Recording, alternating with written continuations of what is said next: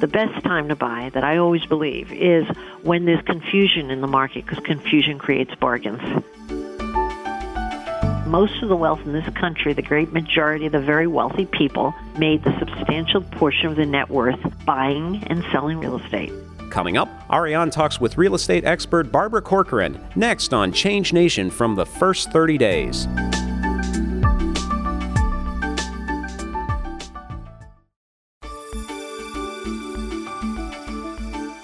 Hello and welcome to the First 30 Days. Today's interview is about the first 30 days of making more money with a special emphasis on real estate. I have the great honor of speaking with Barbara Corcoran. Barbara is the founder of the Corcoran Group, which she started at age 23 by borrowing $1,000, quitting her job as a waitress, and starting a small New York City real estate company. Today, the Corcoran Group is one of the most famous real estate companies in the country, is a multi-billion-dollar business, and employs thousands. Barbara is also the real estate contributor on The Today Show and CNBC, has regular columns in the Daily News and Redbook magazine, and gives speeches all across the country. She is also the author of a wonderfully named book, If You Don't Have Big Breasts, Put Ribbons on Your Pigtails, which is a national bestseller, full of tips and wisdom about building a business. So we'll also be touching on the first 30 days of starting a business. Barbara, I've heard such wonderful things about you, and I read your book actually over this past weekend, so it's a real pleasure to welcome you to the first 30 days.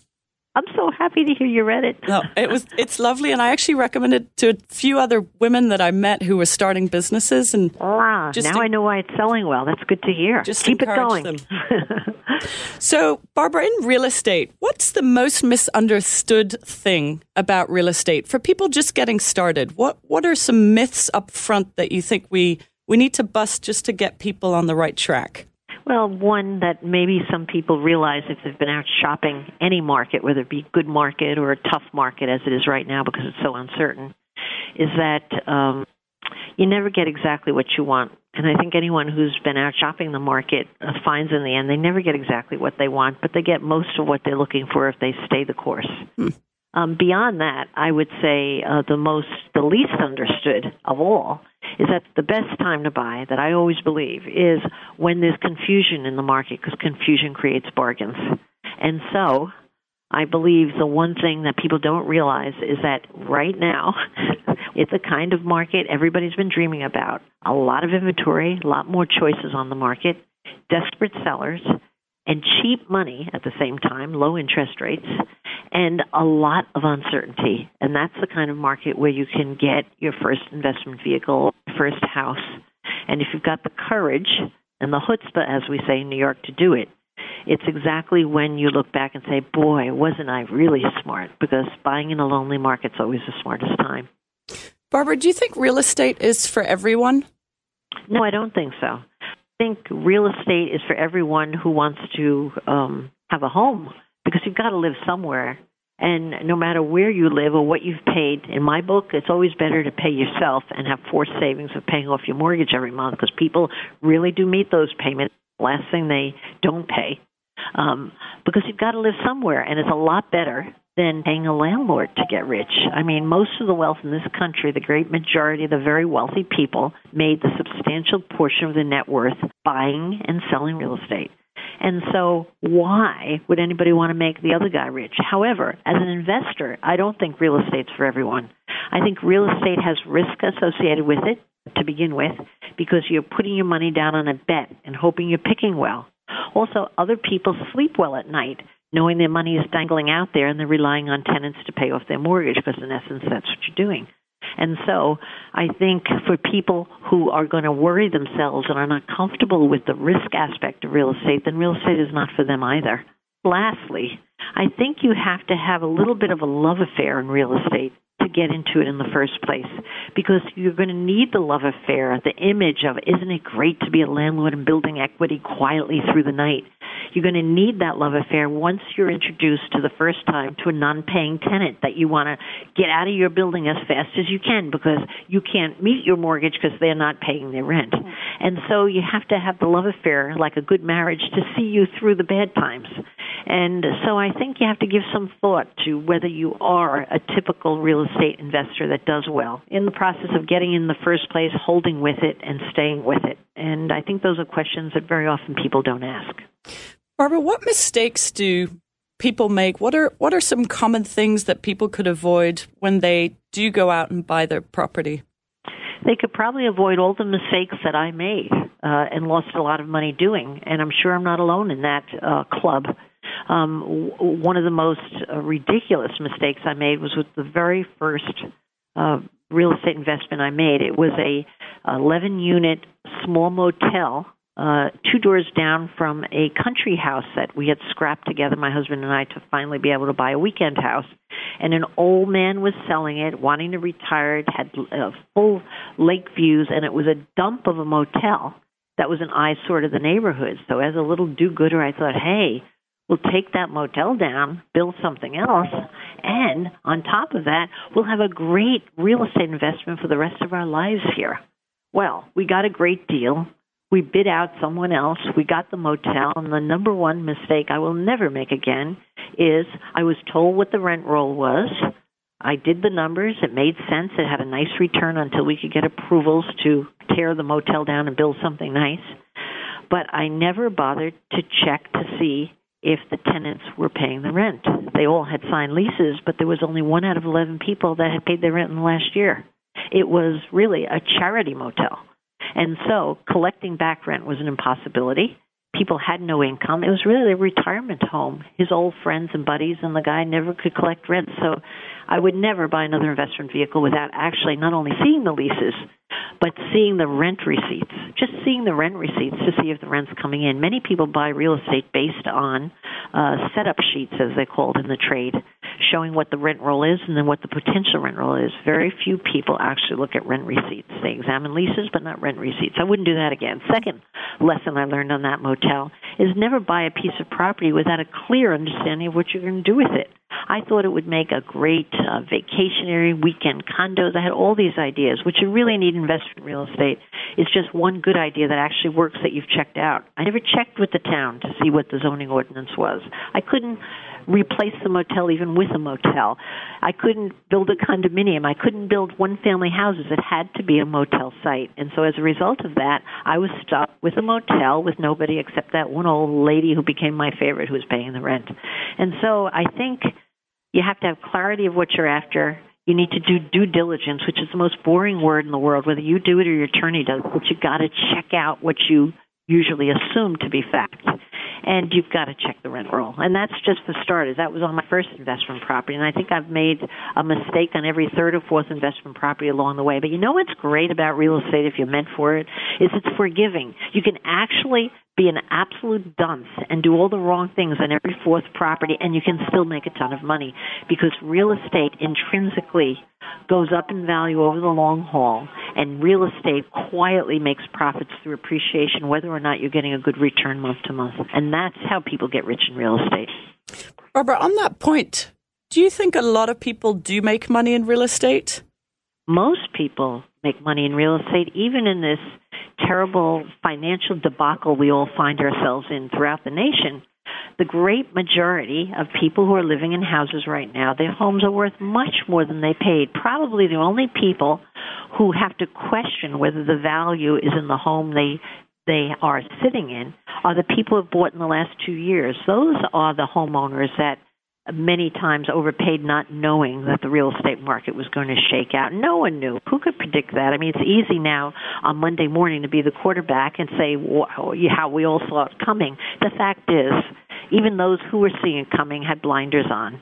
So you couldn't see that coming. But when you look at all the real estate markets, even today, so if you go on to the National Association of Realtor report, 2 out of 3 of the metropolitan areas in the United States are still going up in value. But there's so much negative publicity that you think every market is losing value. It's only 1/3 of the markets have been hit that are losing value. 2/3 are still clicking right up in appreciation, some of them to amazing degrees, because they have a great local economy, great job market, young people moving in, new development, not too much of it, great climate, different things that drive real estate markets, but it's always local. And 2 out of 3 markets still are doing so well in America. But if you separate just the 1/3 of the markets that are now falling down to different degrees, anywhere from 2% a year to 12% a year. I think in parts of Florida, 21%, I think, was the highest number in the last 12 months. those markets are even in those markets, only the people who bought in the last 2.5 years have been hit by what's going on in real estate. Everyone else who bought before that is at least whole, and most of those people are sitting on houses worth much, much more than they spent in the first place. And besides which, I have to say again, you have to live somewhere, so you're going to be paying out rent if you weren't in your house anyway, but people have learned to expect to live for free because they expect the appreciation to be just so large when it comes time to sell that they look back and say, my God, I've lived for free. And that is possible and likely with the great majority of homeowners and home sellers, but it isn't possible with the people who have bought in the recent few years. Barbara, talking about selling, when do you know if it's the right time to sell? Or are you more a proponent of buying and holding no matter what? And you're asking me as a homeowner or as an investor? Investor. It depends upon what your own personal goal is. My whole goal in real estate is to try to buy properties in up-and-coming areas, meaning areas that are a bit neglected, that are just starting. I like to not second guess or even make a wild guess as to what's going to be good 5 years out. I like to see the beginning of a turnaround, and those are the areas I shop like crazy and try to grab real estate. And my whole goal is not to make money month to month or year to year. My whole goal is to put in 20 or 25% cash, leverage for the rest of the money from a bank, and pay whatever the interest rate is. But my goal on day one is to break even. I just want the tenants to pay off my mortgage and taxes and expenses. So I find that if I put 20 or 25% in, I will buy those properties in an up-and-coming area where they're going to break even with that much cash. And that's my little God that I serve, or my little barometer as to whether I should go or whether I should say no thank you. All right? That being said, I don't expect to make money on those buildings ever until it comes time to sell. And when it comes time to sell, when is the right time for me? For me, it's when that area has appreciated so much because it went from being the poor second cousin to the desirable first cousin that everybody is coveting. And when it's at that point where it's being coveted as a house in a neighborhood that everybody wants, I know that my little investment is worth so much more than I paid for it, and that for me is the time that I tend to sell. Unless I have nothing else to do with the money or can't make money any better. And then I'll let it sit there, too, and just make your nice, even 8, 7, 10% a year for the next whatever many years, sometime for the whole term of the mortgage. But if I feel I have another property I'd like to use that cash for, and what typically happens is I take the cash out, have such a big profit when I sell that I can buy 3 more properties and put the 20, 25% down and leverage fully, and then wait neighborhoods to grow up and be really successful. So that's my little strategy, and it's not too sophisticated because I don't even know what points of return are and all this fancy stuff that people talk about. All I do is my little math, my little amount of cash down, can it break even? And then I just focus my energy on really trying to identify the next up-and-coming area. That's where my head is at, because once you identify that, you can actually overpay for something and not get hurt, because the appreciation covers a variety of mistakes. You could have a bum tenant and still not get hurt, because even if you have a shortfall that month, you get I do it regularly, I have my property reappraised just to feel good. And then I say, that tenant's not so bad, because in the quiet appreciation, I'm making another, $6,000 a year on the property anyway. What difference does it make a month's rent? And so I can justify even the bad times with knowing that I'm running for that end site, which is I'm going to get that big reward when it comes time to sell, because good areas always appreciate. That's what happens. Very interesting. Barbara, as a homeowner, what do you think people can do in their current homes to either improve the value of their property or save money based on what they have already? Well, I think the goal of a homeowner shouldn't be, honestly, what could I do for the next guy being who I sell to. I think many people get wrapped up in that and either wind up doing nothing because they can't justify the logic of spending $35,000 on a new kitchen when they're not sure if they get the $35,000 out when it comes time to sell. because they're not sure if they're going to sell in 1 year or 5 years. Will the kitchen still be new enough, or will they have to do it again? Will the buyer out there really want that kind of kitchen? It gets complicated. I believe the smartest things to do to improve the value of your home is to do something that you're going to enjoy, but to do it with prudence. By prudence, I mean go out and shop the new home market and see what's happening out there. I like to, when I improve my home, because I live in New York City and I'm a constant renovator, I can always think of the next thing that's better. Why am I improving it all the time? Most importantly, I want to make myself and my family happy. I want to enjoy my day-to-day living where I live. I want to feel like I have a nest that I can't wait to get home to, and that's what makes me spend money on wherever I live. On top of that, before I improve anything, even though I have specific tastes and kind of know what I want, and I'm reading decorating magazines because I love to do that, the fact is I get up and I go shop the brand new condominium market, the high price condominium market, and I see what the new developers are putting in their kitchens. Because you know why? If I hadn't done that, I would have a butcher block top in my kitchen because I love the look of butcher block.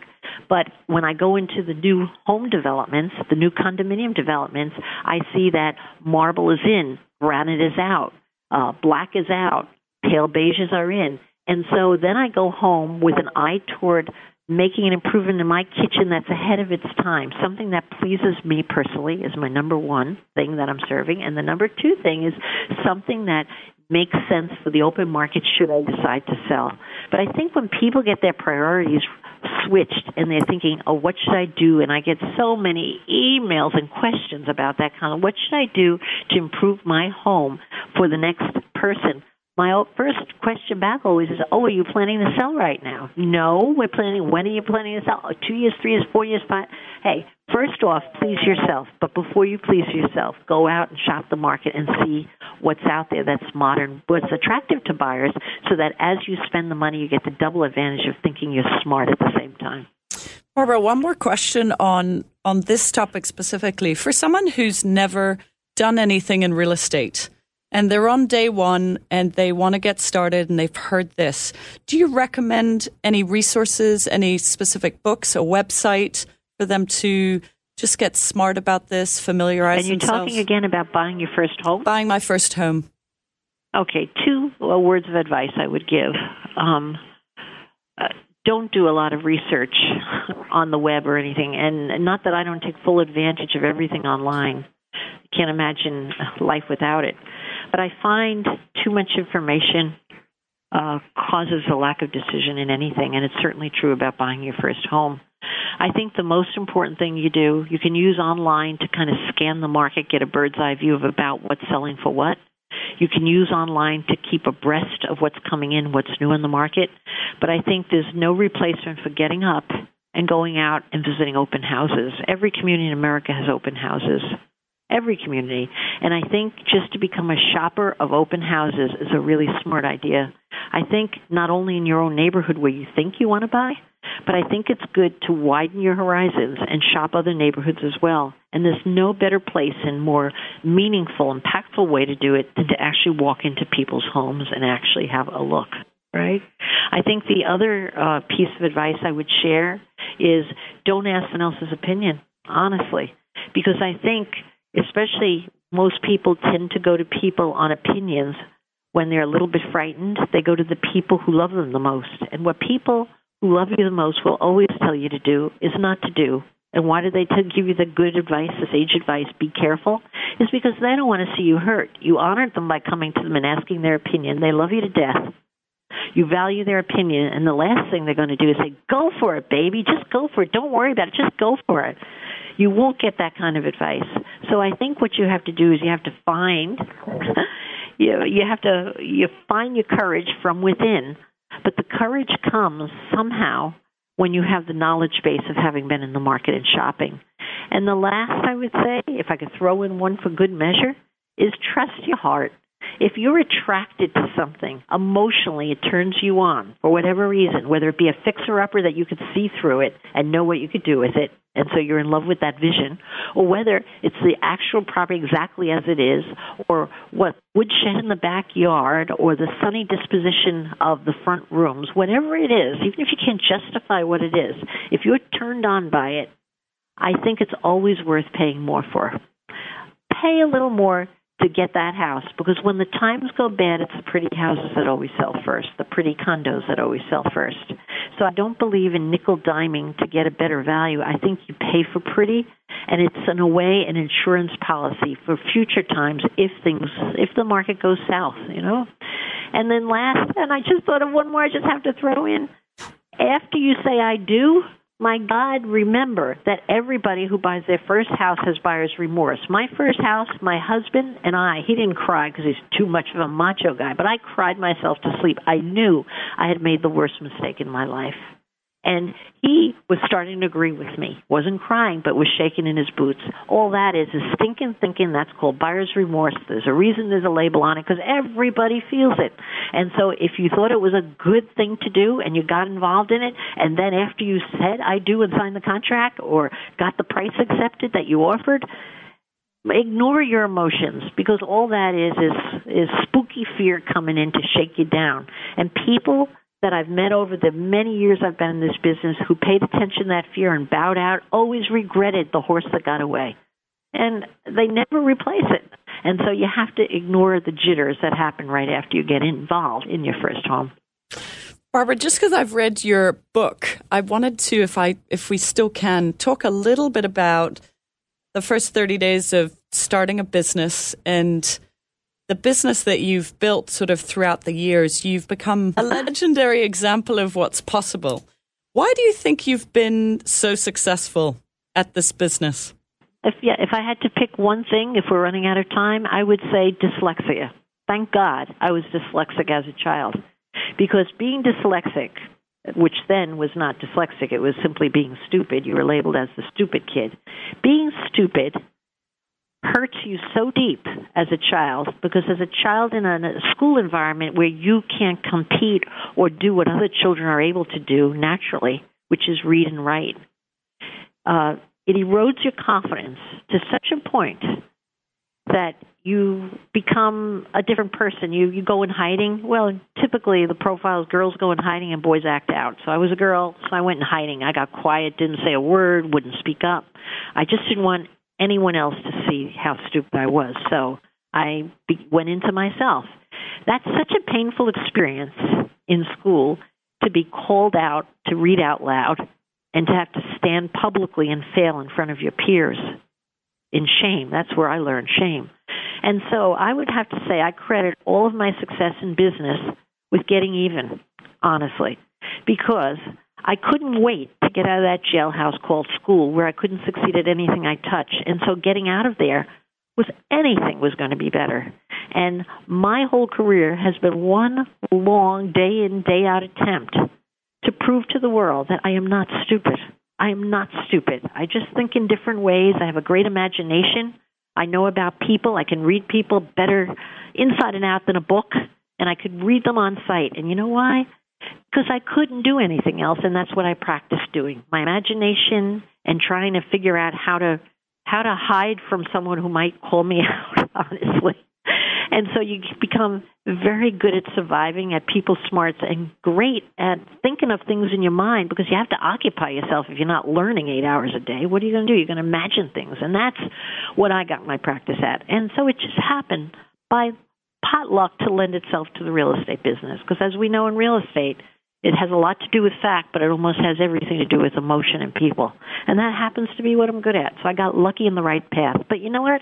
Honestly, all business is that way. It has nothing to do with real estate. The people that succeed in business are very good with people.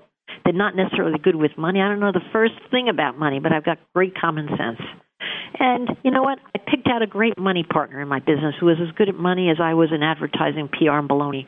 So, you know, you find your way, too, in what you lack. So I would say, again, the only reason, not the only reason, but perhaps the main reason that I succeeded so well in my career, hopefully in my new career do equally well, is because I'm so damn insecure. And no matter how hard you work, whatever you get as a kid that's so deep-seated, you never shake it. I'm annoyed that I can't shake it, but every time I'm thinking, oh, my God, I'm going to fail. And that gets me to over-prepare, work my ass off, and make sure I don't fail, because I don't want to be publicly embarrassed anymore. I know one of the things that's most touching in your book is how much of an incredible force your mom was in your life. And I know you were, I believe, a child of one of 10 kids. Is that correct? That's right. Well, those were her kids. They were my siblings. I know. She got the hard part. Is there one specific thing that you sort of take with you on a daily basis from her, which is sort of Definitely. your... There's not a day in my work or personal life that I don't look at a person and think, what's their gift? Because that's what my mother did with all 10 of her gifts. She got one of every flavor in her family. You know, we run the spectrum. But my mother would decide on the birth of each of her kids exactly what she thought their gift was. I don't know how she knew. She probably didn't know. She probably made it up. But what was important is she constantly told us what our gift was. So for me, even though I hated school when I came home, she constantly told me I had a wonderful imagination. You have a wonderful imagination. You have a wonderful imagination. And she would put me in roles in the family unit, which is like a small town when you have 10 kids. It's like you have your own town. But my role was entertaining the kids, thinking up games, making board games, playing out. You know, I was in charge of entertainment with my imagination. And so what I do every day of my life, I can't help but to meet the UPS guy who came this morning before I came to work, and first thing I said is, well, wow, what a great set of legs you have. He had those brown shorts on. What great legs. This guy was gushing as he dropped off his package. He forgot to have me sign for it. I had to go down the elevator and chase him. But that's a ridiculous example. But with the people I work with, I've got, for example, I have a woman who's a phenomenal writer, okay? But if I talk to her about a story segment we're producing, she can't express herself well. And it took me thinking, okay, let her put her ideas down on paper for me. I mean, the ideas this girl comes up with, she's a young woman, only 21, right out of college. She's amazing because I let her write. She writes so well, and that's her gift. She's a writer. And so I didn't hire her for that, but now she writes full time. So I think picking out in people what you think the one thing they do well that they often don't know themselves brings out the best in people, and that I get from my mother because she sure never focused on the negative. She could have rode my ass every day on bringing home the report card I did, but instead she handed it to my father, and she had him sign saying I was trying my best, and he signed away all these different names like Elliot Ness, Rock Hudson. He would sign. He made a joke of it, because she knew I couldn't get better at that, you see? And so I think focusing on the positive is great for kids, but it sure as hell is great for employees too, because what you build is a team of happy people doing what they do best. Barbara, one last question on this. What are your top 3 tips to any entrepreneur that might be listening to this? The first, I would say, is don't expect to find courage somehow through reading. I mean, not what people find different ways, all right? But I find in business you find the courage on the way down when you jump off the cliff. A lot of people think, well, okay, I'm at this precipice, I'm at this juncture, I have this problem, I have this whatever, and they're trying to think through what a good solution is or how to get their head in the right place or whatever. I find you just jump into it, boom, and guess what? As you're in the air, you're going to find a way to land properly. Because you need the force of the problem on your back to think of a solution. So I think people who try to, in an educated way, analyze to a solution is not good. I think it's just rolling up, jumping in there, getting out there, okay? Don't worry about what you don't do well, but find someone who does it well. The day that Esther Kaplan walked into my office, she was 10 years older than me. I was probably 25 at the time. I had just left my boyfriend, damn him, who had married my secretary and who was also my partner. So I found myself in business for myself suddenly. Thank God he did me a favor. All right. But let me not go down that whole path. But Esther Kaplan, my future partner, walked into the office and wanted to sell. She was not a salesman. It wasn't her personality. And so I immediately thought to myself, what could I use her for, as I did with anyone I interviewed, because I liked her. She was solid. And then she gave me the best gift when she took my business card at the end of the interview in her purse, and her purse was a miniature file cabinet in perfect order. I wanted to take a picture of it. Too bad we didn't have cell phones that took pictures then. And I looked at her purse, and I knew she was going to be my operations person for my business as I grew it. And she was so tight with money, I knew she was going to run my money. If not her, I would have never succeeded in business because she was as good with the money and the operations as I was good in the marketing and the outside piece, the sales piece. And so I would have been terrible. I never passed a math course, all right? But she was great. So whatever you don't have, look for someone who's got it. Don't be afraid of partnerships. There's something wonderful about winning with a partner and sharing the joy. There's also something wonderful about failing and crying together. I mean, it's hard to take a hit and be by yourself and be the only person in charge, and it's your problem. And even if you have a bad partner, I had a partner that was a good partner for a while and wasn't a bad partner when he left me for my secretary, but who cares? He was a great partner for that chapter, and life goes on, you find somebody else. All right? And last, I would say the key to making money is not understanding about money, because sure as heck I've never gotten that. The key to making money is hiring the right people. And so look for great people with potential talent. I never hired anybody based on their resume or what they did before. I found it misled me. It misled me greatly, right? I always hired people based on my gut reaction was for what they could be good at. And once you tap into that in people, you own them for life. They're loyal to you. I never had a turnover in my business ever. In the real estate business, that is known for high turnover, except, of course, when I fired people, which I did religiously when they didn't produce in sales. Because what are they doing in life when they can't do well? It was mean for me to keep them there, is how I looked at it. But you have to have people in the right roles, and then you've got an army that the biggest competitors can't beat back. You'll take over simply because you have the strongest people on your team. It's all in the people. It has nothing to do with the business. The way that we end all our interviews here at the First 30 Days across all our experts and every life change that we ask them. It better not be a Christmas carol, for God's sake. No, it isn't. I'm not going to make you sing, I promise. Good. But it's something very interesting. We basically look for what is it that makes us all sort of similar across this subject of change. Mm-hmm. And so even though I said I wouldn't ask you any more questions on real estate or starting a business, these are not them. They are very specifically about changes that have happened to you in your life. Mm-hmm. And they'll take less than 30 seconds probably. Mm-hmm. What is the best change that you've ever made? It's funny, you know, what I thought you were going to ask me, which I'd probably have a better answer to if I could change it a little bit. What's the hardest change I've made? Sure. Is that all right? Yes, absolutely. Because best change, I think change is so great in itself. I mean, sometimes change for change's sake is great. In fact, often for a company. I just want to say one thing. I used to, when the company was much younger, before we had multiple offices, I would make people change their seat every third month. They hated me for it. But you know what?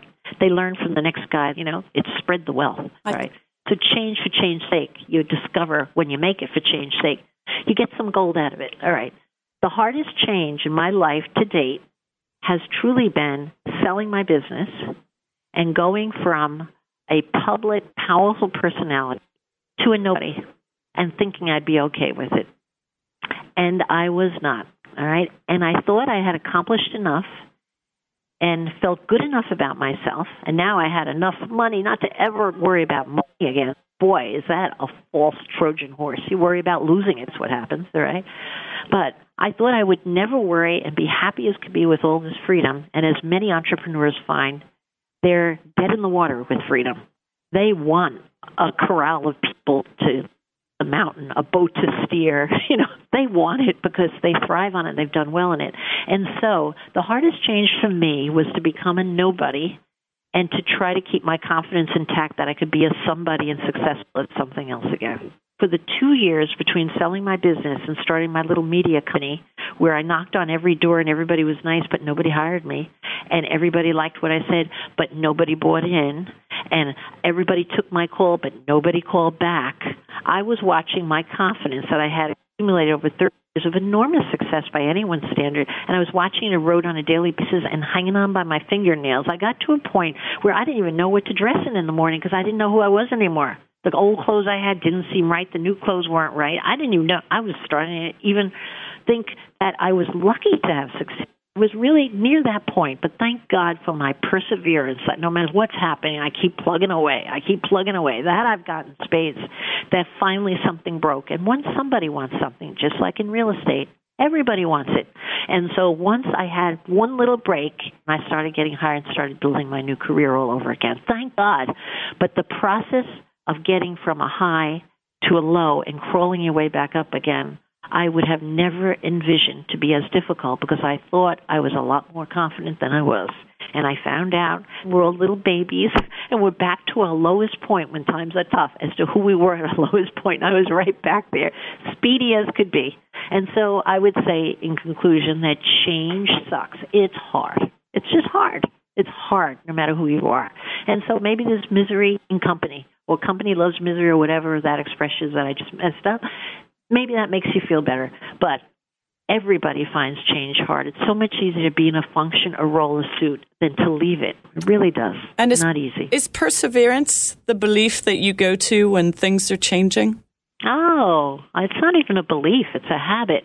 I learned in building my brokerage business that at the worst times when interest rates were 18%, and I was almost out of business at that juncture, when I overextended through growing too fast and owed so much money I was going to go out of business at that juncture, when the stock market crashed, whatever year that was, and I was going out of business like everybody else was going out of business. Those were all the times I was convinced I was going out of business. I learned that even though you've exhausted all 10 of your ideas and you're exhausted and you have every right to say, I've tried everything, that's exactly when the answer is around the corner. Because it was always on that 11th thing when I thought, well, what the hell? Seems ridiculous, but why didn't I try it? That was always what saved me.